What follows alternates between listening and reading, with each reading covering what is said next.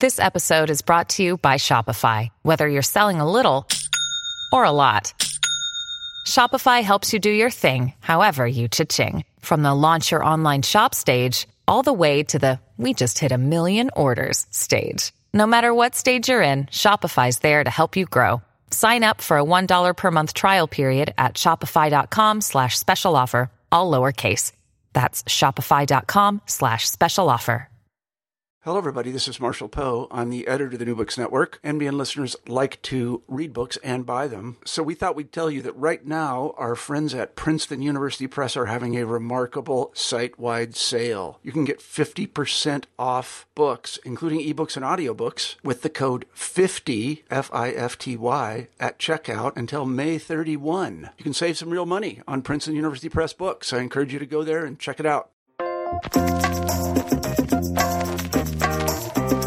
Hi, everybody. You're listening to New Books in Politics. I'm Ryan Riley, and today I'm talking with Stephen Hill. Stephen Hill is an author, lecturer, and political professional. Besides being an expert on Europe, Stephen Hill is co-founder of FairVote, the Center for Voting and Democracy in Washington, D.C. Today we're talking about his book, Europe's Promise: Why the European Way is the Best Hope in an Insecure Age. Stephen, thank you for joining me. It's my great pleasure, Ryan. So I'd like to begin by asking you what inspired you to write this book. Well, I had been traveling back and forth to Europe for a few years, mostly with a fairly narrow research focus. I was studying the political systems in Europe, in particular their proportional representation electoral systems, which leads to multi-party democracy, and I was interested in how that affected voter turnout as well as the ability to form consensus in government, how closely policy conforms to public opinion. Researchers like Aaron Leipart have done really interesting work in that regard. And so I was really interested in studying that pretty narrow focus.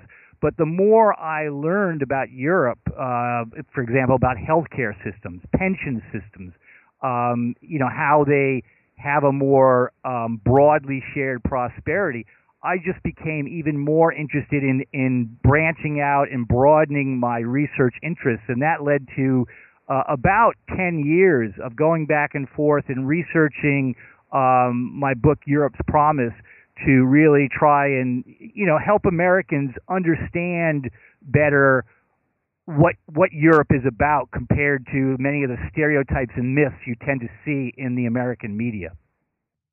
Who did you hope to reach with the book? Well, I hope to reach both specialists in the United States as well as the general reader. Pretty much anyone who had an interest in Europe. The book is really written in a way for the general reader, yet it has enough facts and research that it also would work for specialists and Europeanists, as they're called. And in fact, one of the great satisfactions I've had with the book is that it has been embraced by U.S. professors who have been studying Europe for years and really, were far more well-versed in some of these things than I was before I began my research. And they've really embraced the book because each chapter is about a different aspect of Europe: healthcare, pensions, social systems, immigration, and then it knits them together in a way that makes a case that there is a distinctive, what I call European way. And I compare that to the American way. And I show how, in many ways, the European way is really better adapted and more advantageous for coping with the challenges of the 21st century. And so I think many of the Europeanist professors in the U.S. really have found it a good thing to use for their students because, they can just use individual chapters about a particular topic, or they can show the comprehensive big view picture.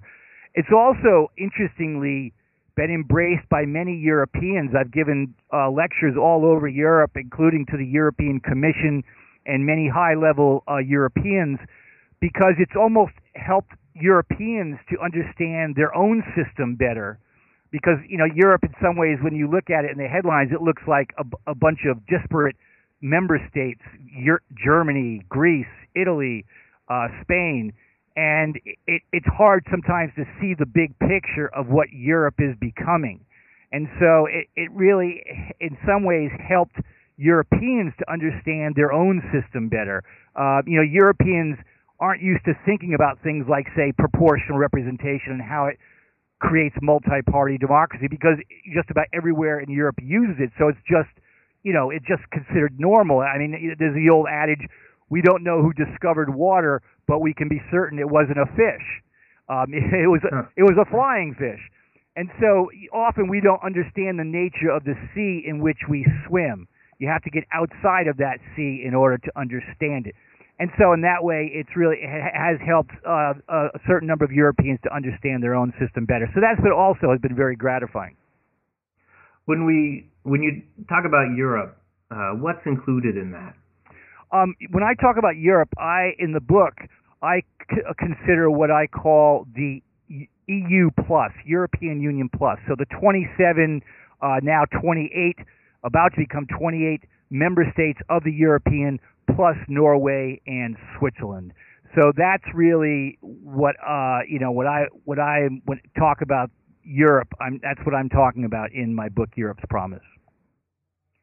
And if you could you introduce some of the characteristics that make these countries special, that made you want to write a book about them? Well, I mean, there's many, many differences, but when you boil down the European way and compare it to the American way, what it really boils down to is that Europe has what I call in the book social capitalism, and the United States has what I call Wall Street capitalism. And, social capitalism is really about gearing your values as well as your institutions to create a much more broadly shared prosperity. And Wall Street capitalism is still pretty much trickle-down capitalism. More and more of the wealth has trickled into the pockets of fewer and fewer people. But I have to emphasize that despite what some Americans say about Europe, this is not socialism. This is capitalism. Europe has the largest economy in the world. In fact, Europe's still about a quarter of the world's gross domestic product. Its economy is larger than the United States and India combined. But in addition, Europe has more Fortune 500 companies than the United States and China combined. Many of its member states are routinely ranked at the top of the list of the World Economic Forum's ratings of the most competitive economies. It has more small businesses that create more jobs than we have in the United States. So this is not socialism as Americans are used to thinking of that term. This is capitalism. It's firmly capitalist in its orientation, but it's a different type of capitalism. It's what I call, as I said earlier, social capitalism. It's designed to figure out, okay, capitalism generates all this wealth. There's no question that capitalism is the greatest wealth generator that humans have ever devised. But there's an outstanding question there. Who gets that wealth? Whose pockets does it flow into? Europe has figured out how to harness this capitalist engine and create this more broadly shared prosperity, whereas here in the United States, as I said earlier, it's Wall Street capitalism. It's still trickle down. I mean, the average American, just to give one example, hasn't really seen any increase in their wages in 25 years, even though the productivity of American workers is very high, and more profits and more wealth has been generated in that 25-year period. But for the most part, it's flowed into the pockets of fewer and fewer people, to the point where the 400 wealthiest Americans now have $1.3 trillion in wealth, which is as much as the GDP of the country of India with 1 billion people. So we're living in a time of extreme economic inequality, and that's what's reflected in the difference between social capitalism and Wall Street capitalism. One of the things you say in the book is that this broadly shared prosperity, greater equality of wealth, is also supportive of business. And that seems to be what you're saying now. How does that work? Because I think a lot of people would think that if you want to distribute wealth more evenly, that's going to be burdensome or less beneficial for business. Yeah, that's the myth, but it's really, in practice, is not really true. I mean, you can look at member states in Europe, like Sweden, for example, which has higher tax rates than we have here in the United States. They have a higher government sector, in the sense that government consumes more of the gross domestic product. In all sorts of ways that you can measure things, Sweden as well as Germany and France and other countries are higher in these ways, in what's considered having a bigger state than what we have here in the United States. And yet they all have, with the exception of France, all have lower unemployment than we have. They all have better health care systems, universal health care. They're paying far less per capita for that health care, where it's consuming about 17% of our gross domestic product. And in these other places in Europe, it's consuming maybe 8, 9, 10%. So, these myths just, in fact, aren't true. The evidence, the facts just don't support them. And yet they persist in the U.S. with a great deal of stubbornness. So, and there are real reasons why that is. Like, for example, there's all sorts of research out there that shows that if you give workers adequate vacation, adequate rest, it actually makes them more productive workers. And yet, here in the United States, in fact, in Europe, they call us the no vacation nation, because we're one of the few nations in the world that does not have mandatory paid vacations. There are literally Americans who are working full time and are not qualified for any vacation at all. And and many other Americans maybe have 2 weeks of paid vacation, whereas in Europe, 4, 5, 6 weeks of paid vacation, depending on the member state, is the norm. And there's just no evidence that it has hurt their economies. These economies are doing extremely well, most of them, with the exceptions of, Greece, Portugal, and Spain, and Ireland to some degree, which is starting to do better.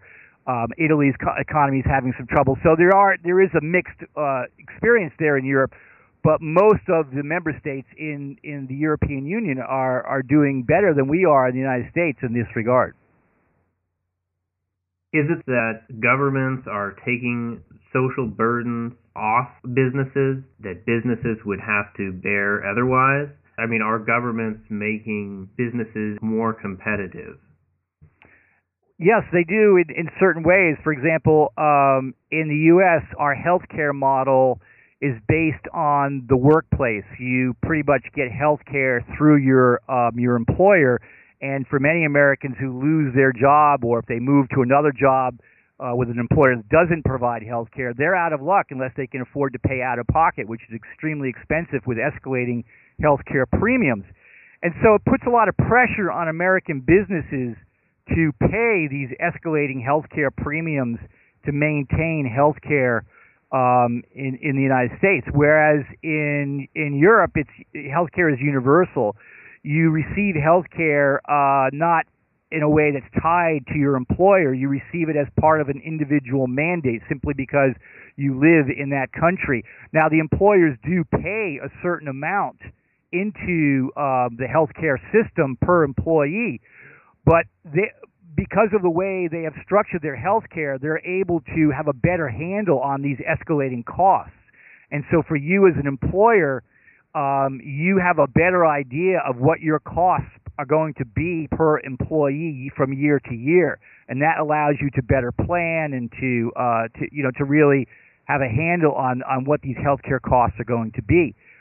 Whereas here in the U.S., employers are seeing just truly skyrocketing premiums, and there's a constant pressure from the employer to push some of that onto the backs of the employee, and then the employee resists, and that creates antagonism between employee and employer. Even sometimes it creates labor strife and even strikes. And so this is tremendously disruptive to the economy to have this kind of relationship. And Europe is doing other things as well in that regard that creates, I think, a more harmonious situation between employer-employee, and that in turn is better for the economy. Why do you think European countries have chosen to structure their healthcare costs this way, and the United States has not? Well, for Europe, they've chosen to do this because it's cheaper, and they can provide better quality health care for less money. And in the U.S., the healthcare system is basically has been in control under the control of for-profit insurance companies who have maintained their monopoly on healthcare. Now, that's about to change to some degree in the United States in 2014 when Obamacare comes online, but I'm somewhat skeptical on how much it's going to change. Certainly more people will get health care, but it's not going to do very much about costs. And, the way they can keep costs down in Europe is it really comes down to a very basic thing. Contrary to myth, most European member states do not have single-payer or socialized medicine. They have that in the UK, they have it in Sweden, but most member states actually have something completely different than that, or the for-profit privatized system that we have here in the United States. And Germany is a classic example. The backbone of the German healthcare system is about 200 private insurance companies, just like we have here in the United States. But there's one key difference. Their private insurance companies are nonprofit, and ours are for-profit. And when you really boil it down, it turns out that the difference between having effective, efficient, cost-effective health care is not single-payer versus what we have now. It's for-profit versus non-profit, and there's different ways to structure a non-profit system. It turns out that the incentives of a for-profit system, and I have nothing against for-profit or capitalism, in the proper place, it's been a tremendous wealth generator, as I said earlier. But it turns out when it comes to healthcare, the incentives of a for-profit system are perverse, because the incentives of any for-profit system are, one, to drive up your costs, your prices as high as you can get away with, hence escalating healthcare premiums, because they want to get as much money out of their customers as they can. And then the other incentive in a for-profit system is to drive down your costs, because the difference between your costs and what you charge for your service is your profit.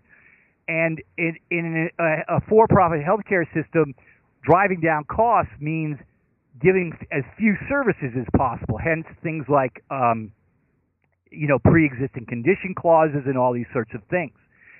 And so that's what really prevents the U.S. from getting a handle on the escalating costs of our healthcare system, is the fact that it's a for-profit system.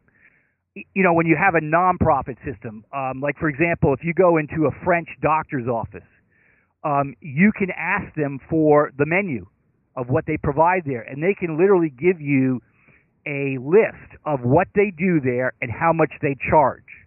And that builds in accountability, because then you can see if your bill reflects what they say they're going to charge. But, here in the U.S. healthcare system, many Americans have had the experience that I've had recently, where you get your, something in the mail from your health insurance company, and they're billing you for something, but you can't even tell what. It doesn't even say what it is. Maybe there's a code there, then you got to call them up and ask them, what is this code? There's no transparency built into the system, because the for-profit insurance companies have no incentive to do that. And so for these reasons and many others, there's just no incentives to bring down costs in our system. And that is what keeps the costs higher. And unfortunately, the Obamacare reforms that have been passed don't modify that enough, I don't think, to really make a big dent on this. So we'll see how it works out. I'm hoping that I'm wrong, but it seems to me that we still have a ways to go when it comes to healthcare reform. Can you explain a little more how the incentives work in a nonprofit system, and why there are as many as 200 different nonprofit insurers in Germany? Are they competing, and what are they competing on the basis of?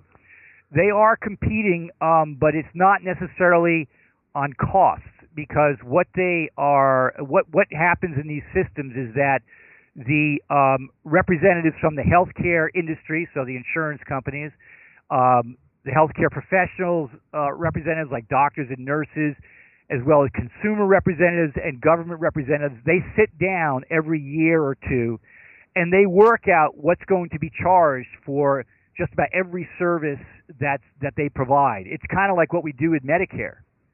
And that helps to keep costs down. And that's why Medicare is such an efficient system compared to the for-profit system that we have throughout the rest of the United States. So what they compete on in these 200 insurance companies is, for the most part, is quality of care rather than cost. And of course, there's 200 of them, but they're distributed in different regions of the country too. So in each region, there's not that many. There'll be fewer in each region, but within that region, they'll be competing over quality of care, other incentives that they can provide that for you as a consumer to enjoy receiving care from them, and these sorts of things. So that's really what it's about in these countries. And I should say that doctors, for example, in these nonprofit systems don't make nearly as much money as they make in the American for-profit system. In the European nonprofit systems, doctors still make a very good salary. I mean, they're considered, highly paid. But in the American system, many doctors are practically businessmen and businesswomen. They're in business. They have relationships with drug and pharmaceutical companies to prescribe their medicines. They have profit sharing. They have all sorts of things in the U.S. for-profit system, and that's just really a foreign way of thinking for doctors in Europe. They are there to provide a quality get rich, like so many American doctors seem to be in the healthcare business for. So we're talking about profit and non-profit companies. Has looking at European countries given you insight as to what the right place is for privatization and what type of services should be handled by the government and which services should be handled by non-profits? Well, I think there's no fixed answer to that. It really depends on time and place, and some services and businesses that maybe were run by the government at one time need to be privatized to some degree, and other things that were left in the hands of the private sector need to become some sort of public-private mix. I think really the key in a more general way is creating a system that's flexible and has the ability to respond to market incentives. And that's what really we've seen in the U.S. It really doesn't have with the collapse of the economy and the deregulation that went on. You really didn't have any regulators that could help the market to respond to the market's own incentives. Whereas in Europe, they have other institutions that they've crafted to create a more refined public-private mix. For example, I'll use Germany again, because Germany was the pioneer in what's called co-determination. With co-determination, Germany has many Fortune 500 companies, like Volkswagen and Daimler and Mercedes and BMW and Deutsche Bank and many Fortune 500 companies. And these are for-profit companies, just like we have in the United States. But what is different about Germany is that they passed a law for co-determination, which means that by law, these Fortune 500 companies must allow the workers to elect 50% of the members of the board of directors of each of these companies. Think about that, and what a huge difference that is. It would be as if we had a law in the United States requiring Walmart to allow its workers to elect 50% of the members of the board of directors. And I tell most audiences this sort of thing, they laugh because it's inconceivable that we would have a law forcing Walmart to do that. And yet in Germany, Sweden, many other European member states, this is just common practice. In some of them, the the percentage varies. In Sweden, instead of workers getting elected 50%, they get to elect a third of the members of the board. But the concept is the same. And so what this leads to is much more of a culture of consultation in which the workers and the CEO and the leadership of the business are locked at the hip in discussing ways that are going to make the company be healthy and prosper, but not in a way that, like like I said earlier, where American workers end up getting no wage increases for essentially the last couple of decades. There's much more negotiation over these things in a way that has proven to be healthy, and they've actually polled CEOs and executives of these companies and saying, what do you think of this co-determination thing? And, they say, yeah, sure, it's a pain. In many ways, I don't like it. But they acknowledge that it actually, in many ways, is better for the company. It facilitates more communication. It facilitates the company being more united in terms of the goals and the strategies to achieving those goals, so that workers are working more as the counter lever to the executives and leadership in the business to make sure that the company is healthy and prosperous. So these sorts of institutional advances, I believe they are, really has made, I think, Europe sort of, capitalism 3.0, if you will, the next stage in capitalism compared to what we have here in the United States. That's very interesting.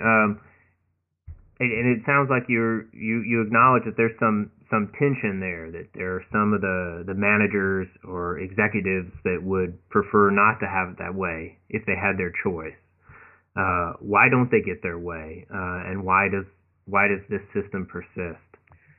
Yeah, I mean, the CEOs everywhere, if they would have their way, they'd have no regulation at all, and that way, European CEOs and executives are not that different than American CEOs and executives. In fact, European businesses are often eager to establish a branch here in the United States because they don't have to deal with things like co-determination. The reason why it persists is because the laws say it must persist, and there's widespread support within these European member states to pretty much keep it that way, even given the current economic challenges. And when you read some of the speeches of Chancellor Angela Merkel of Germany, who is the center-right leader, the Christian Democrats, they're the conservatives, in other words, they sound like, she talks about social Europe and social Germany, and we have to preserve the social aspect of our economy. There's no attempt by conservatives, for the most part, in Europe to roll back these sorts of institutional advances. They might try to tweak them. They might try to gain a little bit more leverage or wiggle room around negotiations, but basically there is broad consensus across the political spectrum in Europe that these sorts of advances are good for not only individuals and families, but it's good for the overall economy. And so, that's, and as I said, these things are institutionalized by law, and and that also goes for labor laws. Labor unions tend to be more powerful in many European member states compared to here in the United States. And for the most part, again, there's pretty widespread support for that. There is certainly tension around that. It's not like it's one big happy situation at all, but there's just really no consensus, even on the right, to roll back labor unions, social legislation, laws, and regulations that keep the economy in a way that creates this more broadly shared prosperity, and as well as has created an economy that is actually putting out less carbon than here in the United States. The ecological side of the coin is really much more advanced there in Europe. Despite their economy creating so much wealth, the average European is emitting half the carbon of the average American. And so, using half the electricity, their automobiles get far more better mileage than ours do. And so, these things all go hand in hand as part of this comprehensive European way. You mentioned at the outset European electoral systems, proportional representation. I would guess part of the reason these policies exist, and the policies that have the broad support among the population, is that the legislatures in Europe reflect what the people want. Would you agree? Yes, for the most part, over time, I think that the research by people like Aaron Leipart and others have shown that these democracies based on proportional representation, which creates multi-party democracy, more than two parties, are closer to the mean of the policy preferences of average voters compared to here in the United States and other democracies that use the winner-take-all, single-member district, highest vote getter wins method that we have here in the United States. Are these reforms possible on the scale of the United States, given the larger size of the United States and the different electoral system, or is it only something that can happen on the scale of these smaller countries with different electoral systems? In the U.S. we do have 50 individual states, and so we certainly could, states could adopt proportional representation systems for their state legislatures and local government, and in fact, they even could do it for members of Congress if Congress were to simply relax the single-member district requirement that we have that only dates to 1967. Prior to 1967, there were states that elected members of Congress using an at-large statewide system instead of doing it district by district, one seat at a time. And this law was only passed in 1967 to support the 1965 Voting Rights Act, so that they could draw districts to elect racial minorities, particularly African Americans, in the 1960s, and which was certainly at the time a good thing to do because African Americans had no representation at all. But now, flash forward 50 years later, and in many ways that law is holding us back because it's not allowed. It's perpetuating this two-party duopoly in which voters don't really have any choice. In fact, our system really isn't even a two-party system because, we can tell you right now, prior to the 2014 congressional elections, who's going to win 90% of the seats. Things are so predictable. We can not only tell you who's going to win, we can tell you the margin of victory because and it's not because of who draws the district lines in most cases, contrary to popular myth. It's because voters have just moved into these residential partisan enclaves. The coasts are dominated by Democrats and liberals and progressives. The interior areas and rural areas are more dominated by conservatives. And the other side can't win in the other strongholds no matter how you draw the district lines. And so the frame of reference for most voters where they live is of a one-party system. One party dominates, the local elections in often cases, the state and the U.S. House races, and even statewide races. State like California, where I live, every statewide office is held by a Democrat, as if there are no Republicans in this state that are deserving of representation at the statewide level. And it's because it's a blue state, as it's called. There are too many Democrats here compared to Republicans. And it turns out most states are this skewed to one side or another. And it has nothing to do with who's drawing the district lines because these are statewide elections. So this sort of system has really reached its end game for America. We're a very multi-partisan, multi-ethnic, multi-worldwide webbed world today, very diverse, and yet our political system does not represent or respond to that diversity very easily. And so I think by starting at the state level and passing proportional representation systems, and if Congress were to relax that 1967 law and just give the option to states to elect their members of Congress by proportional representation, then they could pass that at the state level as well. And I really think that this is the future for America as we move further into this 21st century. So if people are reading this book and they like what they read about Europe and they find some policies that they feel strongly about, is a change in the electoral system the first step? And what's the scale at which efforts are effective? Is it the state, the cities? Does it need to be national?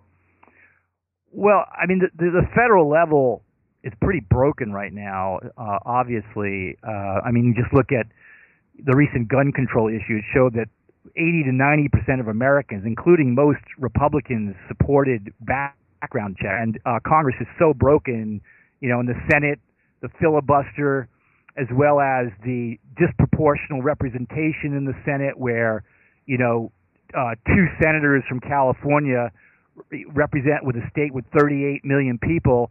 Those 38 million people are the same representation as a state like Wyoming with only 500,000 people.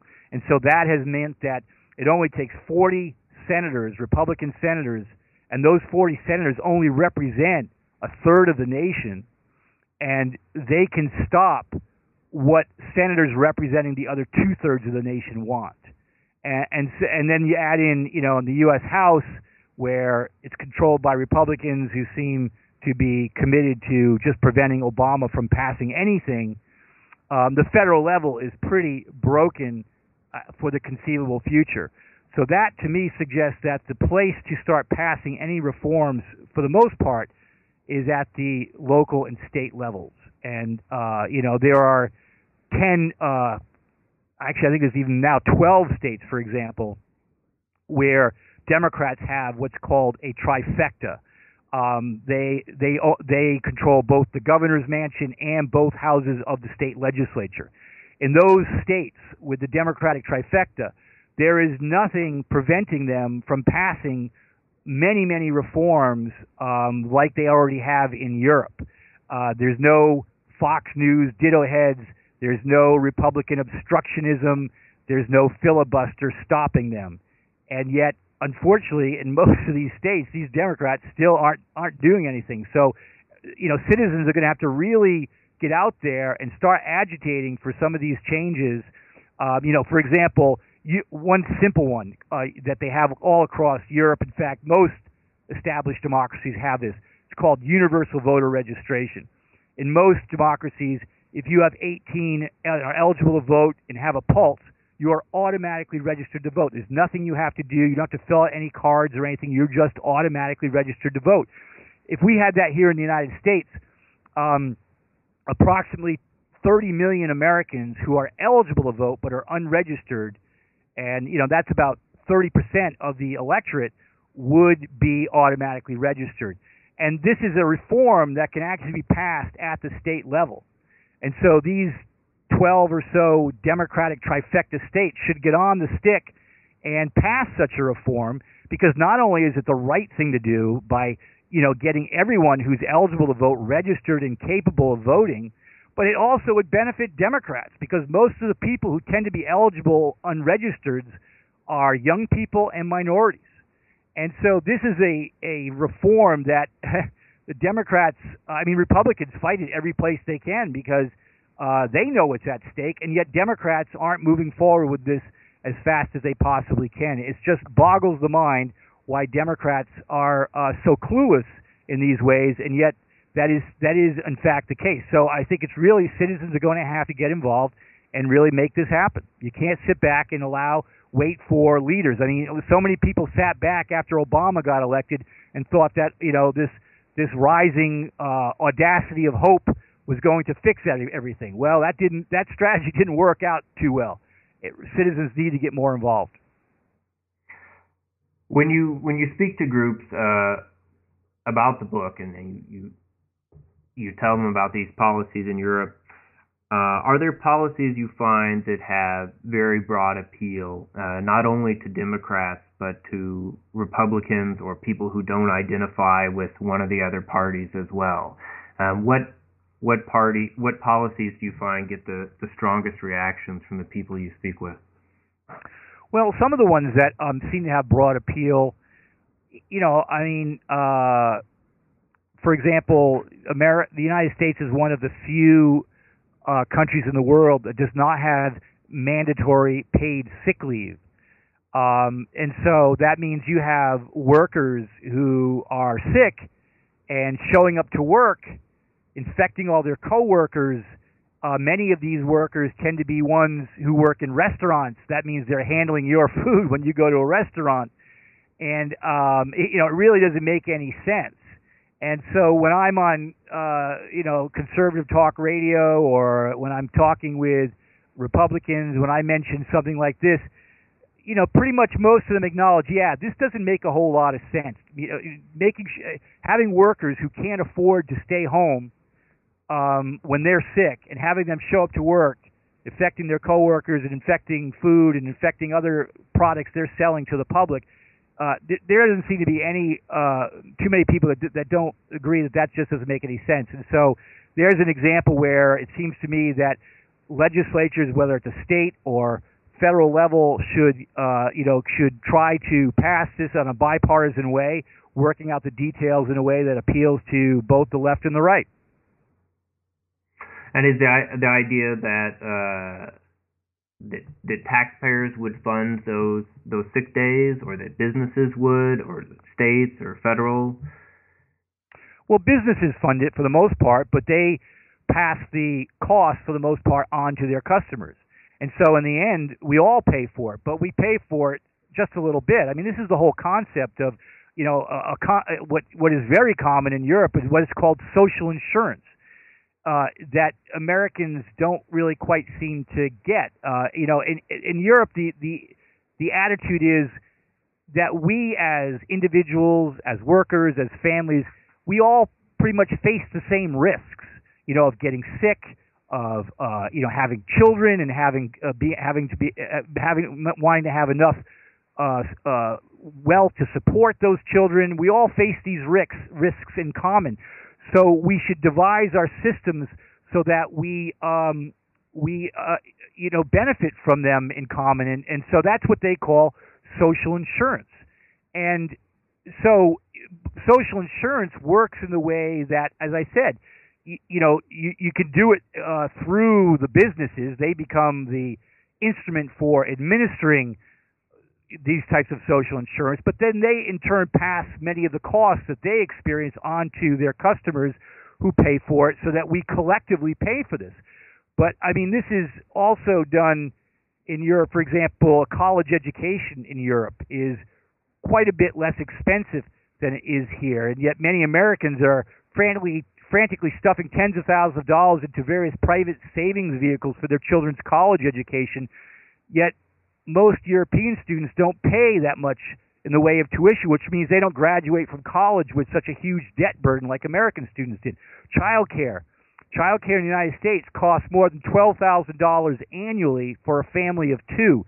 In some countries in Europe, childcare is free in the sense of, they pay their taxes and then they get childcare along with many other things.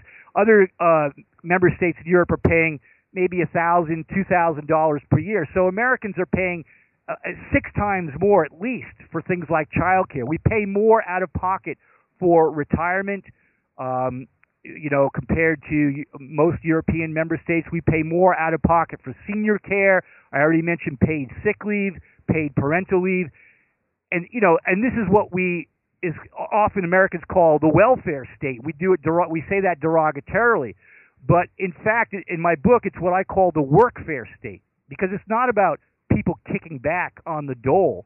It's about how do you provide the support for families and workers so that they can go out there and be healthy and be productive workers. And in point of fact, because they create these pools of social insurance where they can create things like a healthcare system and a child care system, they can create these things in a way that is cheaper and more cost effective than we can here in the United States with our decentralized hodgepodge systems. I mean, this is why Europeans can create healthcare systems for half the amount of money per capita that we're paying here in the United States and have better results from their healthcare system. That's why they can create a child care system where they're paying a sixth of what we're paying here in the United States, on and on and on. And it's because by creating these pockets of social insurance and then designing these systems in a very cost-effective way, they can actually provide these things for less money than we can here in the United States. So again, this is not about welfare. This is capitalism, but it's social capitalism. It's about how do you provide things for families and individuals in a way that's going to support them and that's cost-effective at the same time. If listeners want to find out more about these policies and organizations that might work for them, where can they go? They can go to my website where I write about these things for many different magazines and newspapers and publications. My website is www.stephen-hill.com, and that's Stephen with a V. The website for my book, Europe's Promise, is just simply europespromise.org.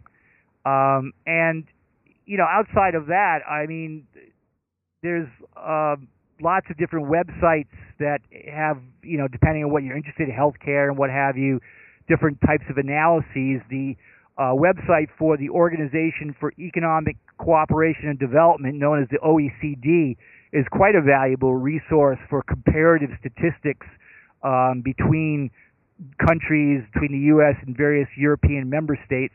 The website of the International Monetary Fund, IMF, is also very helpful for researches, for comparative purposes and such. So, but other than that, I mean, you just have to kind of Google things for specific information that you're looking for. I should also mention the book is very well researched. It's very readable, and it's full of interesting stories. But it's also got a lot of great footnotes. It's well cited, so it can lead people, I think, to some good resources. Yeah, I really tried to write it for the general reader, but also stuff it full enough of facts and information that it would be useful for researchers and professors and academics. It's been assigned to many classes that are interested in Europe and transatlantic politics and comparative politics. There's also information in the book comparing the U.S. and Europe to China, because China is the other, supposed future superpower. And so I look a little bit at China and compare it to Europe and to the U.S. as well. So what's your next project, Stephen? My next project is actually taking off from this book, Europe's Promise, and what I just said is a great segue, is going more in the direction of comparing the development models between China, Europe, and the United States, and looking at how those are going to play out in the 21st century, particularly looking at, the world is facing two immense challenges that we've really never faced before. And the first one is, how do we, allow a planet of 7 to 8 billion people enjoy a decent standard of living? How do we allow the Chinese and the Indians and the Brazils to have their seat at the table, which they obviously deserve? And how do we do that without burning up the planet in the process through excess carbon emissions and greenhouse gases and a Venus atmosphere of our own creation? And even for those who are global warming doubters, there are other environmental pressures that we are going to face, including water and air. And you look at what's happening in China and what's happening to their air and their environment, where they're basically poisoning themselves in rapid sequence. These are, and you look at the trace minerals that we use in things like our iPhones and other electronic gadgets. These sorts of things are going to run out, and are we going to basically descend into fighting each other over dwindling resources, or are we going to figure out a way for all of us to live together and share the planet, essentially? That's the big challenge of the 21st century. And so my next book project is basically looking at this, looking at these different development models, looking at specific institutions, and what institutions are going to be the ones that are most likely to take us further into this 21st century in a way that would allow, sort of a global civilization and not have become one that just descends into, something like Europe in the 15th, 16th, and 17th centuries, where everyone was savaging each other militarily. So this is the next project that I'm working on. Well, I'll look forward to reading that. Stephen Hill, thank you very much for joining me tonight. Well, no pleasure. Yeah, Ryan, it's been my great pleasure. Thanks for having me. You've been listening to New Books in Politics on the New Books Network. We've been talking with Stephen Hill about his book, Europe's Promise, Why the European Way is the Best Hope in an Insecure Age. The book is available from University of California Press. Thanks for joining us.